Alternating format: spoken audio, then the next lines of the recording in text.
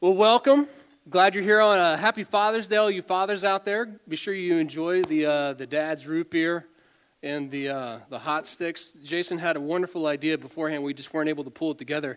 His idea was what we should have done is lined everybody up and had a hot stick and root beer drinking contests for like 5 dads. Just pull them up. Eat the entire hot stick and then chug the root beer. Whoever can hold it down for more than 30 seconds would probably be the winner at that point. No, but we want to. I'm excited to talk about. I'm excited to talk about dads today. Everyone say this with me. Say, my heavenly Father is not like my earthly father.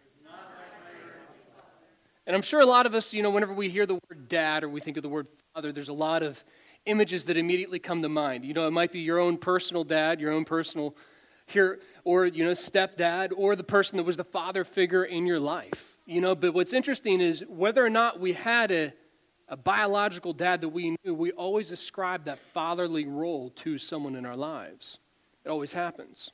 And sometimes what'll happen is we maybe we'll take some references from some pop culture or some iconic fathers that you see like, hey, here you go, right? So you have some examples of some pretty bad dads like Darth Vader, right? I mean, talk about the chief absentee father, and then whenever you finally decide to reconcile with your son, that's only after you have him at the point of death and you've cut off his hand. And it's, hey, either join my squad or this is it, man. I mean, like, not maybe, I mean, you say, oh, he made up for it in the end. Yeah, you know what, I'm sure Luke had a lot of talking with Yoda on some personal workings through some grief there that we didn't see in the movies. But... So you got Darth Vader, but then the story of bad dads goes way, way, way back. You go look at the Greek mythology, Kronos, the Greek god that was before Zeus. Kronos, you talk about a dad, he was afraid that his children were going to overtake him, so he did the only logical thing. He ate his kids. Yeah, I mean, right. Way to go, Dad. Woo! Two extremes, but then there's like the joking references of like someone like Homer Simpson, who has the great coined phrase of when his daughter tells him, well, Dad, we have to try, and his response is, well, Lisa, trying is the first step to failing. I mean, great advice, Dad. And then you got people like I know this is old, but I remember watching these reruns as a kid. Do you remember All in the Family? Archie Bunker. I mean, are we even allowed to talk about dads like that nowadays? I don't think we are, right? But if you look, then there's some really great references of dads, you have through history too. One of my favorite holiday movies, It's a Wonderful Life. You got George Bailey, right? What a story of just the human experience. And a man who is on the brink of taking everything that this world had and putting it as more important than his family, he realizes the most important thing that he has is his family. Didn't matter. And I love that epiphany moment whenever he comes into his house and he's like, this old what does he say? This gusty house and this drafty house. He goes through and he's naming all the faults, and he doesn't care because he has his family. Man, what a great example of reminding, even for families to remember, man, my dad is important. For fathers is an example of, man, my family is more important than anything else. One that impacted me personally is, you ever read the book To Kill a Mockingbird? Atticus Finch. Oh my gosh. I mean, I still to this day remember reading that book in high school, or not high school, but in elementary school, and then we watched the movie. And the portrayal of Atticus Finch, I mean, just a family man, loved his kids. And then what he stood up for. Justice in a time of severe injustice. And I think there's some correlation that we can take from that today. And I'll even encourage you, parents, if your parent, read the book with your kids, because it's a marvelous story to tell. Amen. And you know what? That was a fictional dad, but you know what? It inspired, I mean, even in the legal sense, there were groups set up. Atticus' Circle, which is a group of lawyers that focus on injustice in the legal system based on race. I mean, it's a marvelous example. And I still remember like the image, it's like burned into my head of in the movie where Atticus has his kids come up and they're sitting on his lap and he's just talking to them. And it was like, oh man, it just feels so good to watch. You know, and another dad that I want to point out is my dad. Yeah, right. Obviously, he didn't take the path of Kronos, you know. I have two hands, so he's better than Darth Vader, too.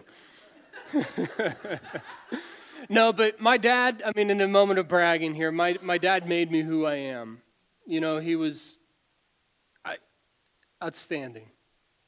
He taught me whenever it was time to teach me things, and he knew the balance of where it was time to let me learn on my own.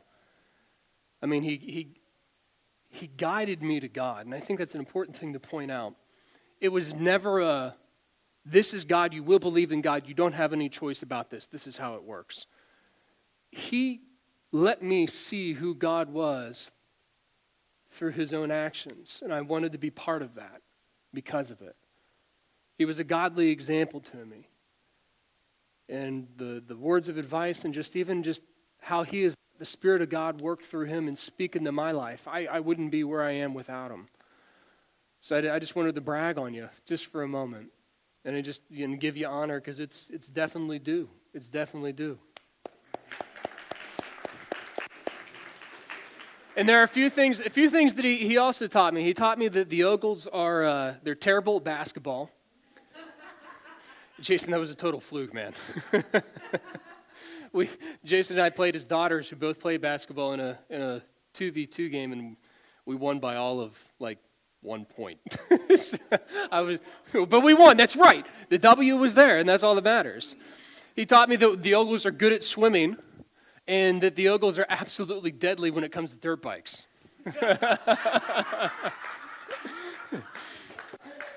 If you don't know the story, my dad got on a dirt bike and then proceeded promptly to find the first 15-foot cliff to drive straight off of it. Cracked his femur. It was a good one. I learned my lesson. I've never been on a dirt bike since.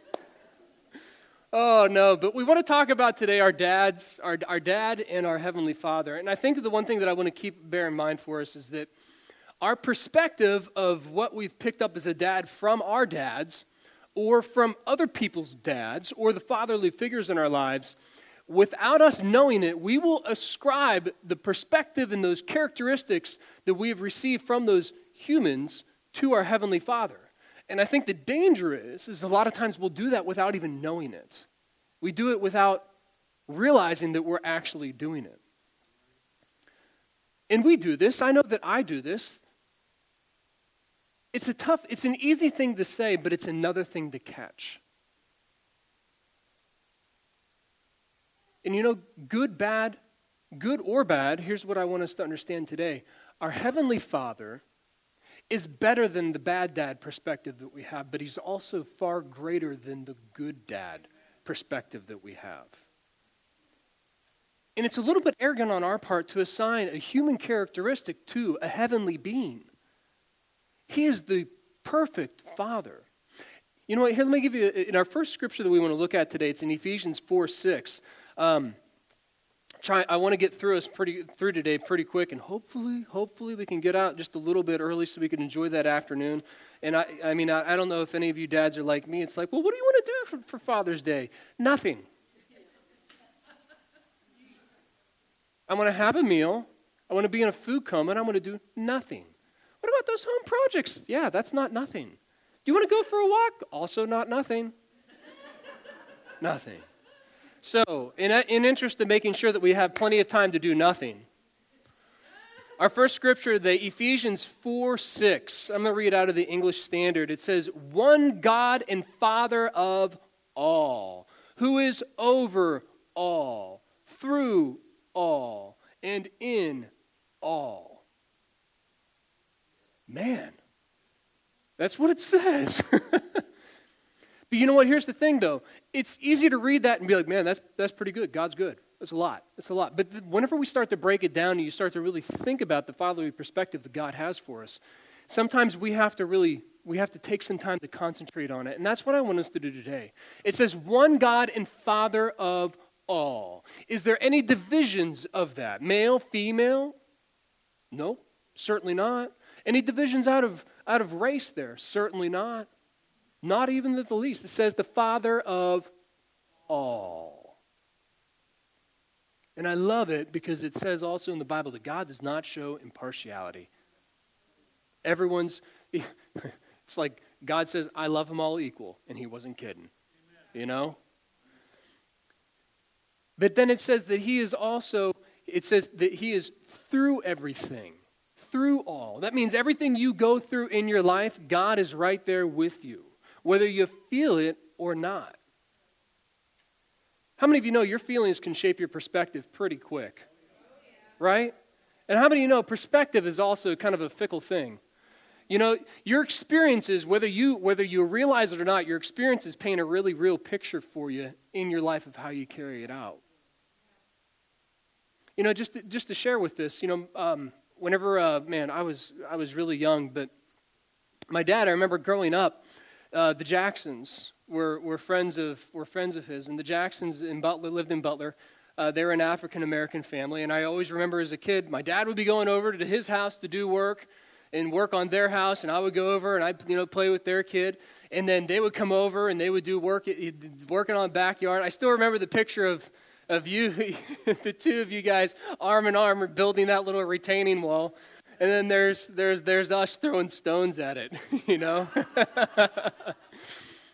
But you know what, my dad, my parents gave me the perspective that, you know what, there was color meant nothing. It was, we're all people. And so for me growing up, I never thought a second thing about it. And in fact, growing up, then we had a family move in that was across the street from us, and they were an African-American family, and I played with them. He was my friend Doug. In fact, I got to see him a few years ago. I met him. I was so happy to see him. But you know what? I played with him. I never thought anything of it. Racism wasn't a thing that even entered my mind as being something to even consider. And why was that? Well, there was the perspective from my father given to me. The example that he gave to me shaped my reality. And I still remember the first time that I encountered racism. I thought at first it was a joke. I thought it was a friend of mine, his older brother. And the things that he was saying, I thought, well, is he kidding? And then after he kept saying stuff, and I thought, he's really trying to be mean about this. Like, in my mind, it was like, well, why would he do that? It didn't make any sense to me at all. And you know, it's funny, as I look back from that, I realized that that was my friend's older brother, but my friend, I noticed that whenever I would go play with Doug, my friend would never join us. It makes you think, I wonder if that was a perspective given to them by their father. A terrible perspective. An absolutely vile perspective. But what we receive from our fathers, our earthly fathers, it influences the way we think. Just in the same way, for me, the thought of racism didn't never even enter my mind. In fact, whenever I encountered it, I didn't even know what it was. I didn't understand why you would do that. But for the other family, it was something that was ingrained in them. Our perspectives matter. And God wants us to do is he wants us to change our perspective, to take it off of these earthly things and put it onto him as a good, loving, heavenly Father. Whenever he says that he is through all, he isn't kidding. Just because you don't feel it, or boy, I don't even know what it would be like to have a father with me through everything that I'm going through in my life. The heavenly Father says, you need to change your mind. I am through all. I am here. It says that he is over all. That means he has that point of view that he is able to see everything working throughout our life. You know, sometimes we want to get mad at God and we say, well, God, you didn't answer my prayer. I didn't understand, or why didn't you do this? Why didn't you come through for me? You know, it's a crazy thing whenever you don't have the overall perspective of really what is happening. Sometimes whenever you're in the thick of it, you don't see what's going on. I'll share a funny story with this. So, whenever I was a teenager, our youth group would go paintballing, right? If you've ever gone paintballing is a ton of fun. You know, it's fun to get out there, just shoot some of your friends. And the thing about paintballing is different than laser tag. You feel the paintballs. Like, you are acutely aware of whenever you've been shot. Most of the time, people can't be like, just hide it. Oh, I'm not out. No, you see them react to being hit. You know they're out, right? So my first experience that we played paintball, man, it must have been just a fluke. I did amazing. And so, of course, I'm flying high, man. I mean, I was part of capturing the objectives, every time. I always had a higher kill count, I may have got out, but I took 3 guys out, ahead of time. So here's what happens. I have this, so I'm starting to get this perspective. I must be really good at paintball, right? So we go again, okay? In the first game we play, sure enough, same thing. Oh my gosh, I did so well that first game. I was part of capturing the flag. So here comes the second round. The paintball is done out in the woods. In the second round, at this point, you might as well just put the tag on me, John Rambo, right? So we're gearing up for the second round, and it's in the woods, and I'm thinking, okay, everyone's going to the side. Well, I'm just going to go ahead and capture the flag myself. I'm just going to sneak around to the back and come in from the backside on it, right? So I am ready to go. I'm flying high. My whole perspective that I've given myself is that I'm going to do great no matter what. So, of course, they start the match, in my mind, in my head, I'm hearing the drums of war go, and I tie the red bandana around my head, take off my shirt. No, just kidding. Do not ever play paintball without a shirt. You will pay a price that you're not interested in paying. No, so my idea is I start to go out into the field. And so as I start to press up onto the side, and of course they put all these cool obstacles out on the field, and there's this big mound that they built up. So as I'm coming up to the mound, I realize, I'm thinking there's 2 people behind it because they start to shoot at me, and I shoot back, and well, what do I hear? I hear girls' voices from back there. And so in my mind, I think, oh, I know who that is. I knew their names. They're the ones that just don't want to get shot. So they, rather than put them up in the front where they're going to get hit, they just threw them over to the side. Just play defense. You won't get hit back here. So I'm thinking, oh, I got this. And in the paintball game, there was a rule. If you were within 6 feet of somebody, you had to have a mask on and cough into your arm. No. I already see the YouTube comments on this one. No, but if you were within 6 feet of someone, you could call out surrender if you had the drop on them. And obviously that was kind of like a mercy kill, so you didn't shoot someone from 6 feet away, because if you shoot someone if you ever played, you get shot from within 6 feet, there's probably going to be blood involved at that point.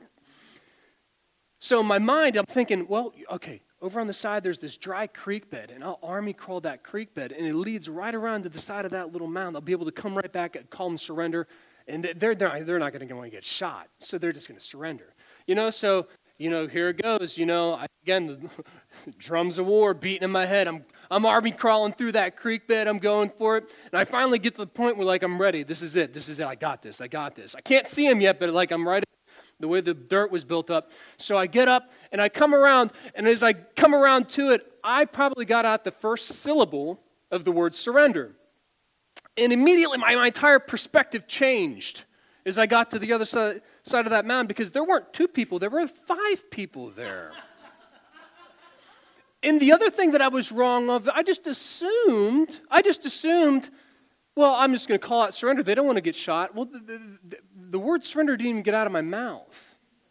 And now we're working with semi-automatic paintball guns, right? So as I come around, and it's surrender, and I am already just boom, but I am getting lit up, right? And of course, at this point, I'm just trying to shoot at the same time, because, John Rambo never misses, man. He's and everybody's gone, the entire front's out. So I return fire, and finally, whenever I have reached my pain threshold, it's I'm out. And I look at them, I go, well, did I get any of you? One person I hit. I paid the price for my perspective of me being the greatest paintball player in the world quickly changed that day in round 2. And I realized that reality was quite different than what I thought it was. But this isn't unusual, and we do this with our lives. We assume that somebody else's experience is going to be like our experience.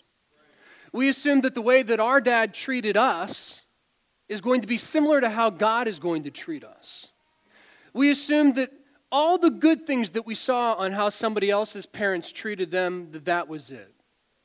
Somebody else's parents were better than our parents. And I wish, and I wish, and I wish. Wishing gives you false perspective. Because our Father is better than all this. It says that our Father is in all in that verse. That means that He is in us. That means that as we go throughout our life, He is with us at every single moment that we go through. And my perspective needs to change, that I need to realize that my God is full of love, that I didn't do anything to merit. In fact, He is so full of love that He gave His Son to die for me before I even cared about Him. Now, me being a father, I have 2 kids. I love my kids. Oh my gosh, I love my kids. But I'm gonna be real honest with you. I love you guys too. But if someone said, hey, you could save everyone else, all you got to do is you got to give up your kids. They need to die for everybody else. Sorry, guys. Tough call, but it's my kids. Right? But that level of love, and I know we joke about it, but it's like another thing just to say it. But if it's like, no, if it really came down to it, there's not even a choice. It's not even a choice. See you later, everybody else. My kids are staying. That love was put inside of me by my Heavenly Father. That wasn't just something that I came up with. That love that I have for my kids is a fraction of what my Heavenly Father had toward Jesus, His Son. And He was willing to give up His Son so that all the people in the world, the people that did love God, legitimately trying to seek God, would have an opportunity to be with Him. But also the people that utterly hated God would have an opportunity. That's, I think, the hard thing, the perspective to understand. Jesus Christ on the cross, in the middle of being crucified, what did He say? Father, forgive them. That perspective of love. I don't care how big of a skeptic you are. I'm sorry. A statement of love like that is hard to just wash away. And God loves you as much as He loved Jesus. In fact, the beautiful thing is because of what Jesus said, God sees you the same way He sees Jesus. So if you want a perspective of how good God is as a father, think about it. How would God treat Jesus right now? And whatever you could, you're probably going to think of the best case scenario out of it. Well, God's going to come through for him. Guess what? That's the same for you. That's the perspective we need to have. Again, it's an easy thing to say. It's another thing to recognize. And it's even harder to put into place. In 1 John 3:1, man, this is a great scripture. 1 John 3:1. It says, see what great love the Father has lavished on us. Whenever I think of the word lavished, I think of like someone that's going to whenever you're going up to go paint, and it's like one of those paint by numbers, right? And instead of just staying within the lines on the paint by number, you're just all over. That's what I feel like God's love, whenever it says He lavished His love on us, it's like, oh, you're not just going to get what you can contain. You're getting so much more on top of it. And it's true. It says, what a great love the Father has lavished on us, that we should be called children of God. Not just His creation, not just His pet project. Children of God. The way that God sees Jesus Christ is the exact way He sees you. The moment you ask Jesus Christ to be the Lord of your life, the moment you do that, God's entire view of you is totally changed. That's why I think Paul used the words to describe we are new creatures in Christ Jesus. It's like you weren't even close to the same living being before Christ. It's something totally new. Why? Because the Father of all now is in you and sees you as his child and will treat you the same way that he would treat Jesus, with the same love, the same provision. That's good. Oh my, that's a lot to think about. It's a lot to think about. But let's finish the verse. It says that we should be called the children of God, and that is what we are. The reason the world does not know us is that it did not know him. And I think this is a great thing of perspective of the world doesn't know how good of a father God is. For that case, they can't even understand it. That's why they can't connect with it. But I think sometimes for us as Christians, we carry that over. We carry over the hurts that we had from our dads. No dad is perfect, except Steve Vogel. No, just kidding. I'm not perfect as a father. I've had to apologize to my children. I've had to recognize whenever I have not done things the right way. None of us are perfect. So it's a hard perspective sometimes to assign of, well, God is perfect. God is perfect. But I think if I encourage you, start imagining your heavenly Father, the way that God would, imagine in your situation, what if Jesus were in this situation? What would God do for him? It's the same thing God would do for you. There's no difference in how he sees you than he sees Jesus. He is that good of a father. But I think Jesus fought this. If you look through the Bible, Jesus was continually fighting with this misplaced perspective of who God is all the time. Whenever he came to earth, you have the Pharisees. He was trying to change their perspective from God being this petty, cruel taskmaster that wanted you to accomplish all these set rules, otherwise you couldn't please him. Jesus had a hard time with them. To help them understand, look, yes, God has rules. There have to be in place, but God is a loving Father. And Jesus, if you notice, Jesus was most upset with them whenever he dealt with people. Why? Because think about it. It's almost like, you ever get to that point? That's not how my dad is. My dad's not like that. All of a sudden you get pretty defensive. Sometimes we forget Jesus had that same connection with God as a father. Jesus was out defending his dad. That's not how my dad is. And he got really harsh with them sometimes. Why? Because he wanted to make it clear, you guys have no clue who he is. He's not like that at all. The general public, they all thought that the return of the next king of Israel was going to restore it back to the way it was with King David. We're going to go back to the old kingdom. And Jesus had to help them understand, guys, no. It's going to be a different kingdom altogether. It's not like that at all. God's plan, your perspective is out of place here. You guys are thinking one thing, it's going to be something totally different. I got to help you. And so Jesus, you see, that's why he taught in parables. Why? He said, I want you to leave the concrete and I want you to think beyond it and understand something different. A group of that public were the Zealots. The Zealots, man, they were ready to take back the kingdom of Israel through force.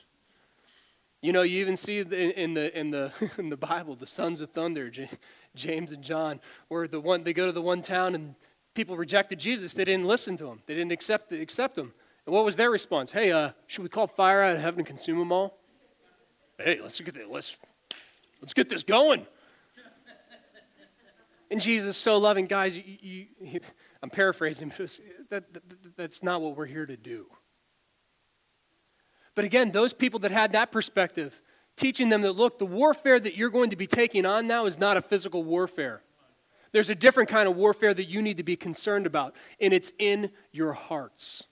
And that's what Jesus wanted to understand, because he knew that whenever his death and resurrection occurred, the warfare of Christians, the people that followed him, would be different. It's not fighting the outside. It's fighting the war within. But it was hard for people to understand that perspective. I want to show just a few words. If we could put the next slide up. Got 6 words there: gentle, harsh, loving, stern, disapproving, and kind. And if you think about this, you could just take a look at it and think, I'll ask you the question, which words would you ascribe to your earthly father if you had to pick those? I'm sure that a few of them you could pull out right away, and I'm sure that as soon as you saw that word, and I asked you that question, you immediately associated it with a memory that you had. Or maybe it's a collective grouping of memories that you had.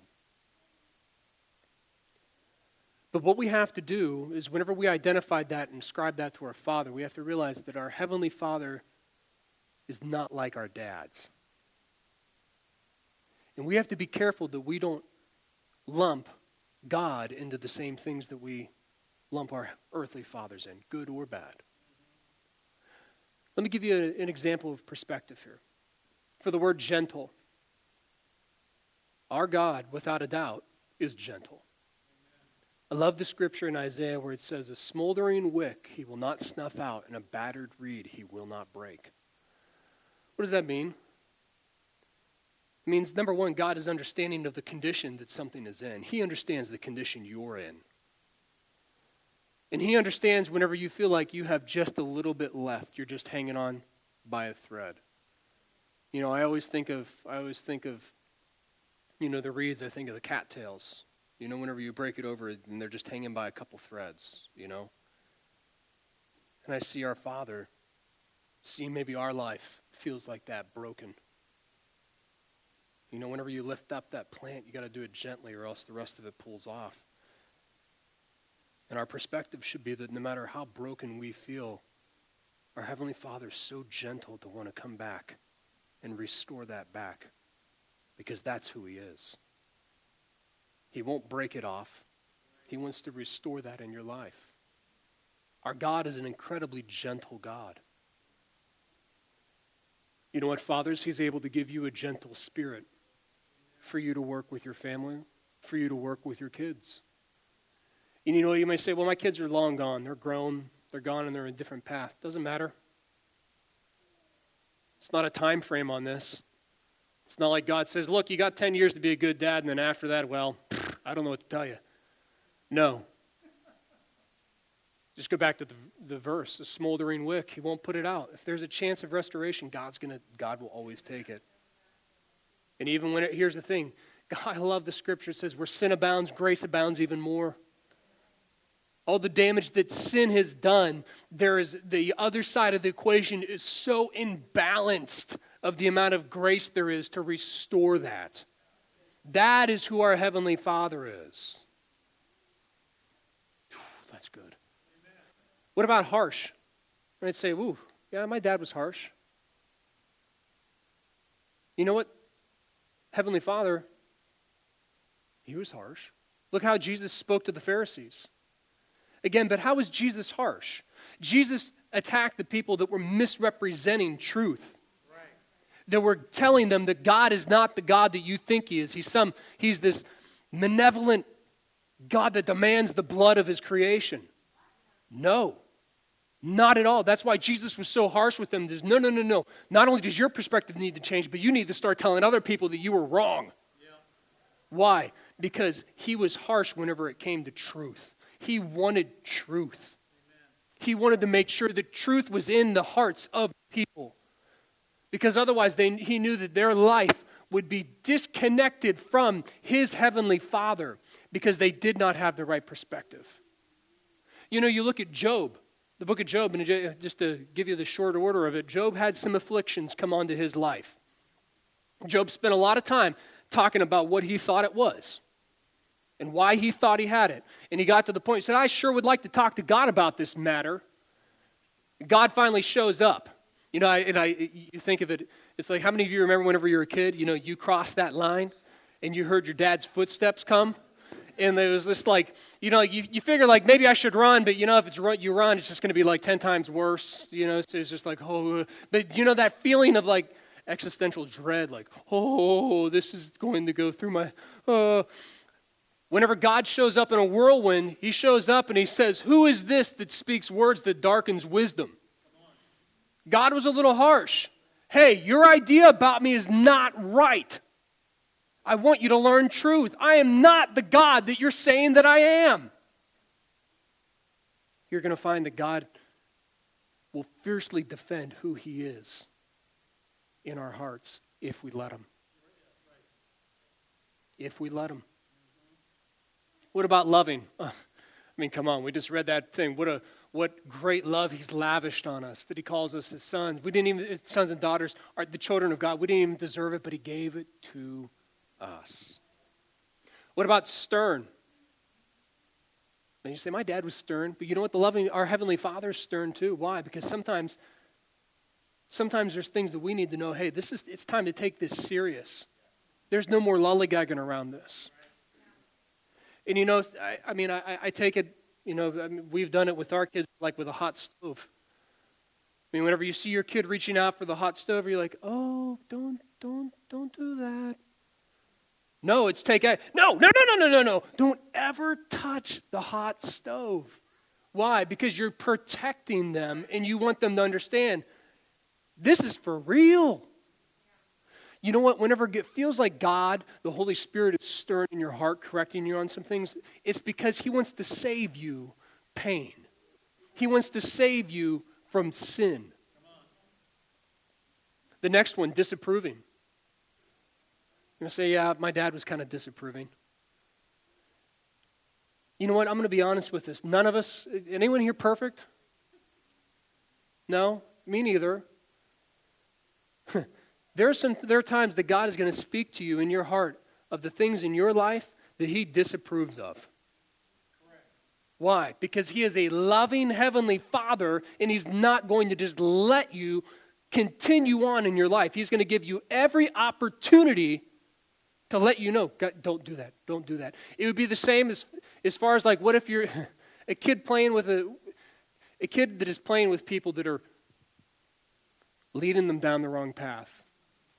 I mean, how many of you can recall your parents, your dad talking to you? I don't like you playing with them. I don't approve of how they act. You're not like that. It's okay to have the Heavenly Father give some disapproval of the things in our life that we need to change. Why? Because he loves us. Not because he just wants to point out all of our flaws. He loves us. Kind. Another easy one to ascribe to our Heavenly Father. I love it's Psalm 136. It says, for the Lord is good, his mercy and loving kindness is everlasting. His faithfulness endures to all generations. I think it's Psalm 140 or somewhere in that. At the end of every verse, it says his loving kindness is everlasting. It's like 18 verses long. Every single one, his loving kindness is everlasting. We need to understand that our God is a kind, loving Father who has you at the forefront of his thoughts. You know, if you want to get to know God, you want to know what he's like, the easiest way to figure out exactly how God would interact is to read the Gospels. It says that Jesus is the perfect picture, the perfect representation of God. If you want to see how God would respond in a situation, go read the Gospels. And I want to close out with this scripture here in John. I know we're going to skip over one. If we could go just right to John 8 or John 14 for sake of time. It's a little bit of a long verse, but the setup is here comes Jesus. It's coming to the end of his time here on earth. And he's kind of given his final thoughts, his final considerations to his disciples. Letting them know that, hey guys, this is the end of my road that you're going to see me with, but it's not the end of the journey. And it says, starting in verse 6, it says, Jesus said to him, I am the way, the truth, and the life. No one comes to the Father but through me. And now I think this is here, this next verse is a great showcase that Jesus did deal with perspective issues. People thought of God in one way that wasn't really how God was. And he wanted to change it. It says, if you had known me, you would have known my Father also. From now on, you know him and have seen him. And here's Philip. God bless him. I mean, but it's not like I'm any elevated status better than Philip here. Philip said to him, Lord, show us the Father, and it is enough for us. Philip's kind of getting it. Okay, I understand, Jesus, you're going, just show me who the Father is, and I'll hold on. But here's Jesus' response, and it's obviously Philip is still fighting with that perspective of who God is in his mind versus who God truly is. Jesus said to him, have I been so long with you, and yet you have not come to know me, Philip? He who has seen me has seen the Father. How can you even say, show us the Father? Do you not believe that I am in the Father, and the Father is in me?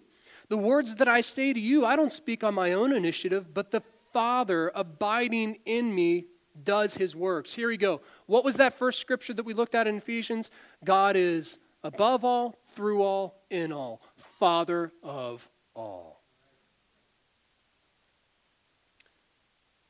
Believe me that I am the Father and the Father is me. Otherwise, believe because of the works themselves. Truly, truly, I say to you, he who believes in me, the works that I do, he will do also. And greater works than these he will do because I go to the Father. Whatever you ask in my name, that will I do, so the Father may be glorified in the Son. If you ask me anything in my name, I'll do it. I think what Jesus is trying to say is, Philip, guys, if you're seeing me, you're seeing my dad. And I love you. He loves you. And whenever I leave here, I'm going to do everything so that he sees you just like me. Ask anything, he'll do it.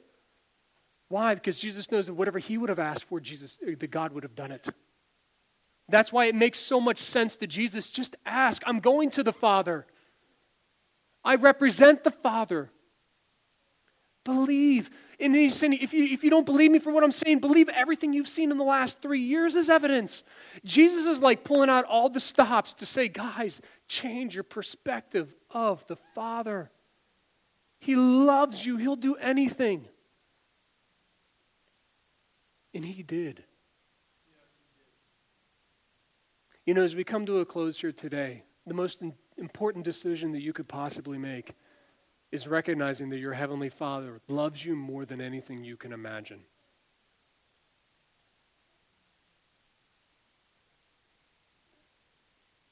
And you know, I want to give everyone the opportunity. 2 things as we go. One, you might say, you know what, I've been a Christian, I know God, but I think my perspective on my Father is pretty far off. I just want to say a general prayer, and what I want us to do is just in our hearts, I want you, if that's you, man, as I was doing this message, just preparing for it, that was the big thing that I wanted to pray is, the Holy Spirit let me know that there's some folks here that have some broken perspectives of who God is because of their Father. I was praying for you this week, and I'm praying for you right now that God would change your perspective of who the Heavenly Father is. So with everyone's head bowed and eyes closed, no one looking around, everyone being respectful. If you to say, you know what, Pastor Ben, I think I have a bad perspective of who God is because of maybe my dad or other fatherly figures in my life. And I want to change that today. What I want to do is I want to pray for you that God would open your heart, open the eyes of your understanding, that you would see God for who he is, a gracious, loving, caring dad. If that's you today and you say, you know what, I need some help changing that perspective.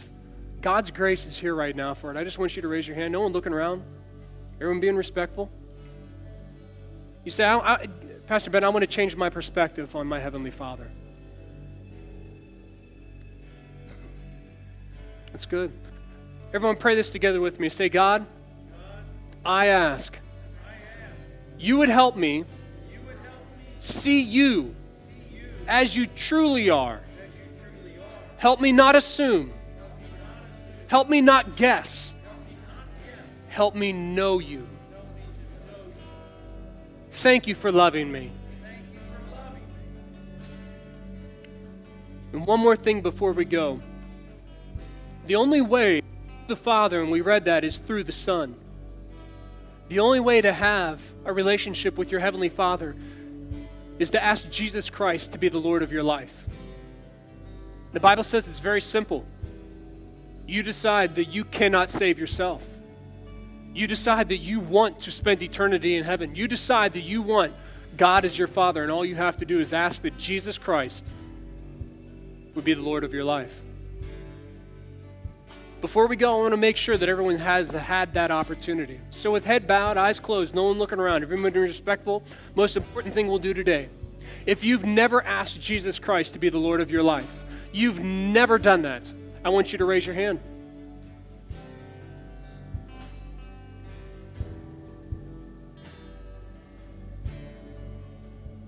Most important thing you'll ever do is ask Jesus Christ to be your Savior, to have God as your Father. Let's pray this prayer together.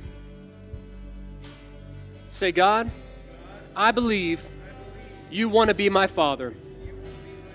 Jesus, I believe you died for me, you rose from the dead, and I can be in the family of God because of you. Save me, Jesus. Forgive me, Jesus. Amen. It's good to know God is our Father. Amen. Amen. It's good. It's good.